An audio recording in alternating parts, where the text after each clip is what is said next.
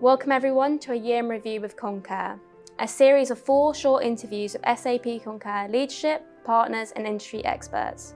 My name is Miranda Waitman, Customer Solutions Expert SAP Concur. And I'm here today with Geffen Nadin, award-winning psychologist and best-selling author in HR and employee well-being. Thank you, Geffen, for joining us today. It'd be great to hear a little bit more about yourself. Thank you for having me. So, yes, a best-selling employee experience and well-being author, qualified psychologist, been working in the HR tech space for 20 plus years. I've done a lot of work with the UK government to advise them on the kind of future of work, employee well-being. So hopefully know what I'm talking about when it comes to employee well-being. Perfect. No, thank you, Geffen, for that. It's great to have you here today as well with us. So the event of the last 3 years significantly impacted people's lives and well-being. But it'd be good to understand what are you seeing changing? What is becoming a top priority for employees today?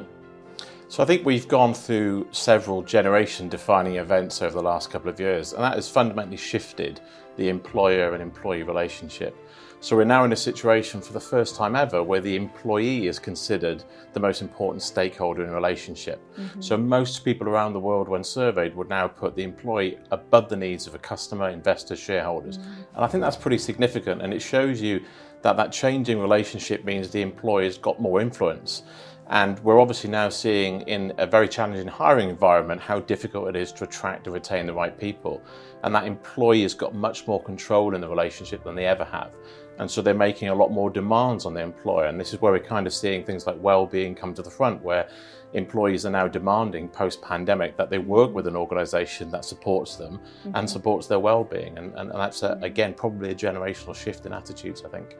No, Geffen, I do agree with that. Financial well-being is crucial to employee well-being today, and even with inflation, it's pushing our stress levels to be even higher from the pandemic. So helping employees with their financials is way more significant than ever. It'd be good to hear from your perspective, even from a HR management perspective. What are the ways are you seeing employers who can potentially explore and retain their workforce today? So I think on your first point, we should probably labour that a bit more, because I think if you look at this growing sentiment that employees want more well-being at work, and most employers now, 99% of the employers globally that I've surveyed have said that well-being is a top priority for them. Within that, financial well-being is a very core part of that. So if you think about when somebody worries about money, the impact that has on their physical well-being, their sleep, the impact it has on their emotional well-being. So we know that money is one of the biggest stresses in people's lives. It's the biggest strain on relationships. It's one of the key reasons why people lose sleep. So financial well-being, is so integral to overall well-being, and it influences all the other different pillars of well-being, that I think if we're not focusing on financial well-being, we actually aren't solving the well-being problem at all. Mm-hmm. And with lots of the customers I work with globally, what we're starting to see is, for the first time ever again, people really wanting to support the finances of their people. And as you mentioned, this is not a new problem. We're in a cost of living crisis. We may or may not go into a recession. But if you look back, this is a problem that started way back in 2008. So the first financial crisis we had, that inadvertently kind of really harmed the finances of people at the time under the age of 40. And they're the same people now that are at the brunt of the pandemic-induced recession, the financial impact of the pandemic. The ONS found during the pandemic that people were more worried about their finances than they were about physically catching coronavirus. And so in this situation where money is being compounding, and the under 40s now right across the world are now the unluckiest generation in history in economic terms. And they're going to bear the brunt of whatever this recession looks like across the world in 2023. And so it's really important that we focus on financial well-being. And I think for the decades of research I've been doing, and I've worked with big banks and charities all around the world on financial well-being, we really have to kind of boil it down to how do we give people more confidence and control with dealing with their financial situation. And the employer can have a really big impact where traditionally some of the old support that people used to get isn't there anymore, so people are turning to the employer to help them more with their financial well-being. Geffen, yeah, that is a really interesting insight you've shared on employee expenses. So does this mean that people will put more expenses through now? Absolutely, and I think expenses, you've just pointed to something out I think that's really, really important, that this is a process that's been around in most businesses for a long, long time. And so when we really focus on what part does that have in employee well-being? If we strip it back, what we're effectively saying with well-being, and this is most of the research I've done over the last couple of years, is focused on this idea that if we want to get well-being right, it's not about going and buying a collection of stuff, well-being apps, mental health apps, those kind of things. It's changing how we structure organizations, and that includes the processes that we make and some of the decisions that we make in the workplace.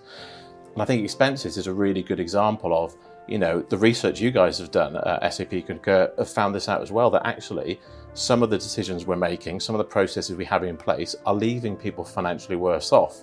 So if you think back to my earlier point about financial well-being so important to the employee, we can't afford to make those process mistakes. So if we start making decisions around what expense platform we use, what expense processes and policies we have in place with a well-being lens, we start to see that actually some of the way that we treat people is not very fair and is pretty conducive to poor well-being, poor financial well-being. So paying people late, not paying their full expenses, making the process difficult. So people are having to spend possibly their own time outside of normal working hours making expense claims because it's so difficult to do that. And one of the most shocking things I think I found in the research that SAP Concur did is this idea that in this current environment where people are so squeezed, Lloyd's found out recently that in the UK, most of their employees have got £500 or less in savings. And your research was pointing out that people were afraid of making some of these expenses decisions, were afraid of submitting expenses. So these people are worse off because of the expense system that they had in place. And I think that's really alarming. That is true, yeah. We are seeing a lot of changes in the expense types nowadays, and even the spending patterns, it has changed significantly. In fact, SAP Concur is actually obviously using these insights which we're obtaining and actually looking into investments with our technology partners, but also new products, for example, VAT reclaim, looking at AI machine learning, seeing if we can use that to help with these taxable items in expense reports. It'd be good to hear your review on the role of technology. Can it help companies embrace this change and uncertainty and, of course, maintain employees' well-being?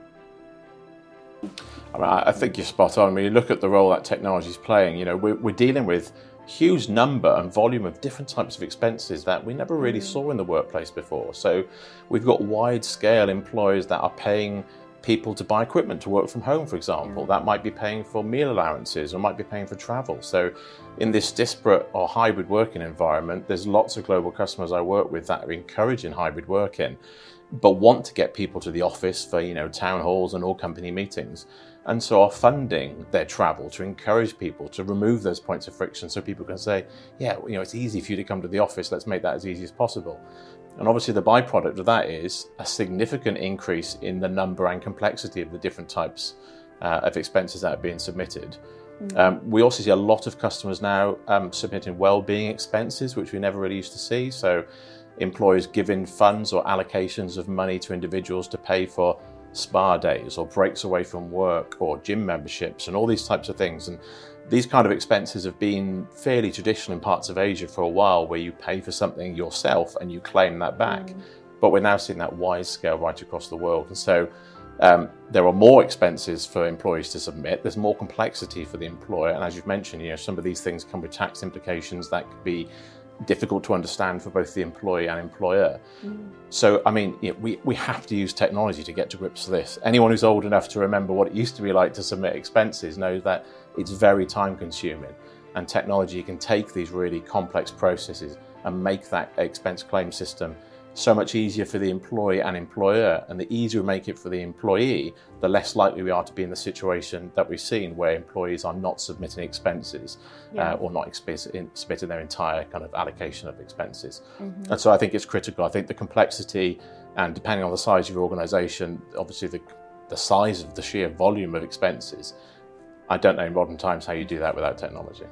No, I completely agree with that. Obviously, even with SAP Concur, going from helping customers who used to have a complete manual process to an automated process, and even seeing users receiving their feedback again, it has made things easier, and focusing, of course, on stuff that matters within their job and what's outside. Absolutely. And we've also seen, I think since the pandemic began, the only constant we see in the world of work now is change. And so we have very complex rules being changed. Throughout the pandemic, you had HR and payroll teams having to respond very quickly and effectively to changes in rules and tax rules and allocations. We've seen last year, tax came in and then went away, and we're seeing all these complex changes happen. And so people have to keep on top of that regulation change. And I think, again, technology plays a really, really significant part in how we keep on top of an ever-changing world when it comes to kind of those processes. Thank you, Geffen, for that answer. So now we've settled into 2023. What key trends are you seeing? So I think we're going to start to see well-being play a more significant part in the experience at work. So what we call the EVP, the employee value proposition. So that is the deal somebody gets when they work with an organisation. And so effectively what we're starting to see now in our own research that I conducted over the last couple of years, 92% of people globally said that well-being, or an organisation's commitment to well-being, was now the number one priority when looking for a new job. So in this complex and challenging hiring and firing environment we've got at the moment, employees themselves are saying, actually, the way you treat me, the way you look after my well-being, the culture of your organisation, these are going to be more important in many cases than pay. And so that employee value proposition and designing that around a we care about you message, I think is something we're going to see a lot more of. And so that means that businesses have to move away from saying we care about you and acting like we care about you to actually putting the stuff in place that makes people think, I do care about you. And I think bringing it back to expenses, just an example. If somebody doesn't get their expenses paid for weeks on end and they're out of pocket as a result, that doesn't feel like they're working for a caring employer. So regardless of what mental health charters you've signed and that kind of stuff, if people aren't feeling it with the actions you make and the processes that you have in place, that's going to be a really important part. So we're really seeing some of those back-end functions take centre stage, a kind of pay and expenses management, some of those HR processes. And so I think that's really important for us to understand that every part of the organisation plays a part in that creation and success of that employee value proposition. So I think that's going to be really important. I think that's also quite exciting to see, because it plays to this change in relationship we talked about earlier with the employer and employee. I think employers are going to continue to face pressure to step in where traditional support mechanisms haven't been in recently. So we're seeing more and more employers put the kind of benefits in place that are going to support people's physical health, their mental health, as well as their financial well-being. And so again, this total remuneration package is very much going to be designed around whatever goes on in your life. How am I going to support you through that? So if you have a parent that falls ill, if you go through a divorce, if you fall into debt, how am I as an employer supporting you through life's challenges? I think that's going to continue to be a really, really big thing. And I think, work is no longer transactional, right? We're not in a situation anymore where you come to work, you get paid, end of relationship. It's far more complex, and employees want more. So employees are demanding more purpose, better cultures. I mean, culture now, a bad culture is a higher predictor of turnover than anything else that happens in an organisation. We've seen loads of instances recently and over the last couple of years globally that where employees aren't treated fairly at work, or the public don't seem like they're being treated fairly at work, that becomes front page news. And so all of a sudden, when an employer does something that the public think isn't right or isn't appropriate, that becomes mainstream news. And so it's driving this changing attitude from everybody, shareholders, investors, customers, who are saying, actually, you've got to treat people better who come and work with you. And again, really, really significant. And as I mentioned at the start, we now have evidence that most stakeholders agree the most important stakeholders change, and that's the employee. So how do we put those at the centre of the business? How do we make sure that what we do in the workplace enhances somebody's life? So actually, an employee's better off because they come and work with you than they would be anywhere else. We're enhancing their life to such an extent that we're removing things like financial worries. So people have better home lives, better relationships with their partners and children. Again, lots of evidence to back this up. Psychologists call this the gain spiral. If we can make people's home lives better and easier to deal with, they come to work and they're more productive, they're more innovative, they're more creative, they collaborate more, they get on well with their colleagues. That boosts that psychological safety, which is so important to team performance. So it's actually in employers' vested interests to look after their people, because the data is now mounting that when we do that, they create better employee experiences, not just for the employee, but for the organisation. And I think lots of companies are probably grasping with, how do I get my head around the fact that this is not necessarily just about money anymore, and what else do I deliver in the workplace? So it's fascinating, and I think that's going to change rapidly, no doubt, over the next couple of years as well. Definitely. It does seem that obviously employee well-being is more important than ever. especially ever since the pandemic. So it's definitely critical, and also it's interesting to hear the link between expenses as well. But no, thank you for sharing your insights today, Geffen. It was great having you here today.